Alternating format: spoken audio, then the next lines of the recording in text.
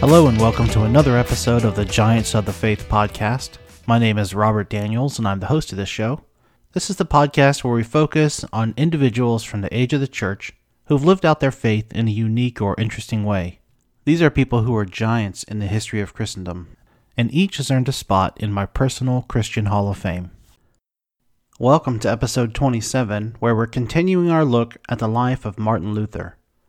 As we left off in the last episode, Luther had just taken a position as professor of theology at the University of Wittenberg, and as a result, had begun to study the scriptures in earnest. We briefly discussed indulgences in the previous episode. As a reminder, an indulgence was granted by the Pope in return for good works or money, with the goal of reducing or eliminating a soul's time spent in purgatory. Indulgences could be bought for past, present, or even future sins, and could even be purchased for the dead. Monies earned from the sale of indulgences went to fund building projects, crusades, and anything else the church needed money for. Rome's most successful indulgent salesman was a fellow named Johann Tetzel. His job was to travel Europe, preaching and encouraging the populace to purchase indulgences. Tetzel played on the emotions of the poor and uneducated. He's quoted as saying, "Don't you hear the voices of your dead parents and other relatives crying out, 'Have mercy on us, for we suffer great punishment and pain. From this you could release us with a few alms. We have created you, fed you, cared for you, and left you our temporal goods. Why do you treat us so cruelly and leave us to suffer in the flames, when it takes only a little to save us?'" Then he'd famously end his services with the rhyme, "As soon as the gold in the casket rings, the rescued soul to heaven springs." Tetzel was raising money for the reconstruction of St. Peter's Basilica in Rome, but in fact, about half of the money he raised was going to pay off his own debts. Luther was not pleased, and so he composed his famous 95 Theses as an academic response to the sale of indulgences. In these theses, Luther argued against the requirement of the sacraments for the forgiveness of sin and the use of indulgences as opposed to true repentance. On October 31st, 1517, Luther mailed a letter containing his theses to the Archbishop of Mainz, under whose authority Tetzel was selling indulgences. In addition, he posted them on the door of All Saints' Church at the University of Wittenberg. This date is recognized as the beginning of the Reformation and is often celebrated as Reformation Day in our modern times. It's important to note that these 95 theses were simply designed to be the beginning of an academic discussion of their merits. They were written in Latin, the language of the academics and the church, not in the common tongue. Luther did not nail them to the door in anger or as some sort of great statement. The door to the church was a bulletin board of sorts, where it was common for academics to post things. The dramatic idea of Luther grabbing a hammer and defiantly nailing the 95 Theses to the door is a little bit of an exaggeration. It's also worth noting that at this point, Luther wasn't questioning the idea of indulgences or purgatory or even papal authority. His chief aim was to spark a discussion around the sale of indulgences for the dead. In fact, Luther naively thought that the Pope, once he understood what Tetzel was doing, would put a stop to it. If the Pope had the power to free souls from purgatory, he asked, why would he not? Since he did not free them, it was obvious that he didn't have that authority, and Tetzel should stop taking money on the basis that he did. But Luther's ideas did not remain in the academic realm. Some students of his translated the document from Latin to German and had copies printed on the town press for distribution across Germany. In fact, within 2 weeks, Luther's 95 Theses had spread to nearly every sizable village in Germany, and with them Luther's fame began to grow as people began to read and consider his ideas for themselves. The Catholic Church began to take notice of Luther too.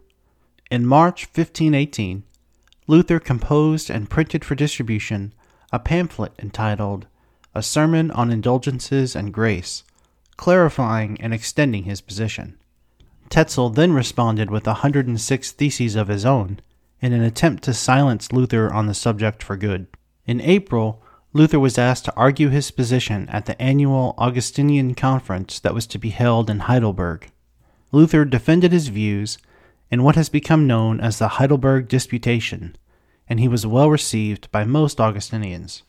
In the summer of that same year, proceedings against Luther began in the church courts.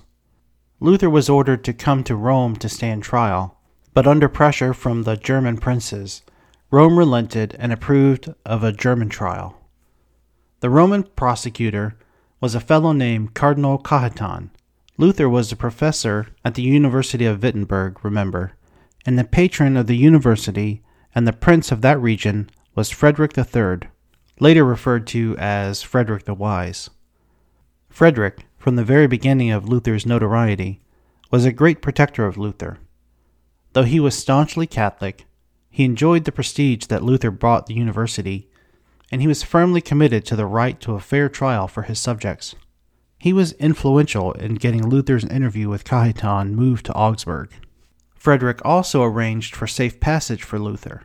That was important, but remember that Jan Hus had been granted safe passage in similar circumstances a century previous, and he had ended up being burned at the stake. In a sort of circular irony, the hearing was held at the Fuga House.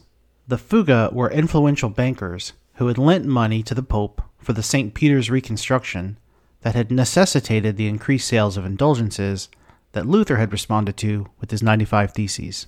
Cajetan was instructed by his masters in Rome not to debate or engage Luther.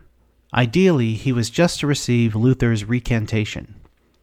Luther was very deferential to Cajetan, even to the point of falling prostrate and kneeling before him. But he refused to recant. Over 3 days, from October 12th through 14th, Cajetan and Luther debated over the authority and source of that authority that the Pope held. Cajetan thought that the Pope had supreme authority, while Luther held that he only had whatever authority was given by Christ in the Scriptures.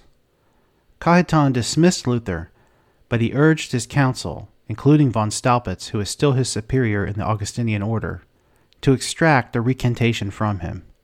Von Staupitz was having none of it, and he released Luther from his Augustinian vows, thereby relieving himself of any responsibility for Luther's actions. So it's kind of a win-win. Cajetan wasn't the only one that wanted a piece of Luther. Luther had been privately corresponding with another theologian, Johann Eck, on the issue of indulgences. Eck, against Luther's wishes, decided to publish their letters. In response, Luther's friend and colleague, Andreas von Karlstadt, wrote a defense of Luther's position and published 300-plus theses of his own on subjects like grace, free will, and penance. This led Eck to respond with his own theses. The back-and-forth publications prompted calls for a public debate and a three-way contest between Eck, Luther, and Karlstadt, known as the Leipzig debate, was held across several weeks in the summer of 1519. In the debate, Luther was forced to firmly deny papal authority and declare that Scripture alone, sola scriptura, was the basis of the Christian faith. He denied the existence of purgatory, and he condemned the burning of heretics at the stake. Luther did not intend to make such public stances, but Eck's skill as a debater forced his hand. Meanwhile, Luther's ideas were spreading like wildfire throughout Europe. Every pamphlet and sermon he published sold out wherever it was reprinted. Posters were made of his likeness and hung in private residences and in public squares throughout Germany. Other reformers like Zwingli, Melanchthon, von Hutten, and Karlstadt picked up the torch of reform and began developing their own branches of theology in defiance of the Catholic Church. In response, Pope Leo X censured Luther and threatened to excommunicate him in a papal bull issued on June 15, 1520. The bull gave Luther 60 days from receipt to recant his problematic ideas, or he would be excommunicated. It also instructed that Luther's works be destroyed, and many book burnings were held. Luther wasn't impressed. He composed and distributed responses to the bull. He called the author of the bull Antichrist. Exactly 60 days from receiving it, on December 10th, 1520, he publicly burned the document and the books of canon law. "Since they have burned my books, I burn theirs," Luther said. "The canon law was included because it makes the Pope a god on earth. So far, I have merely fooled with this business of the Pope. All my articles condemned by Antichrist are Christian. Seldom has the Pope overcome anyone with Scripture and with reason. Luther was defiant.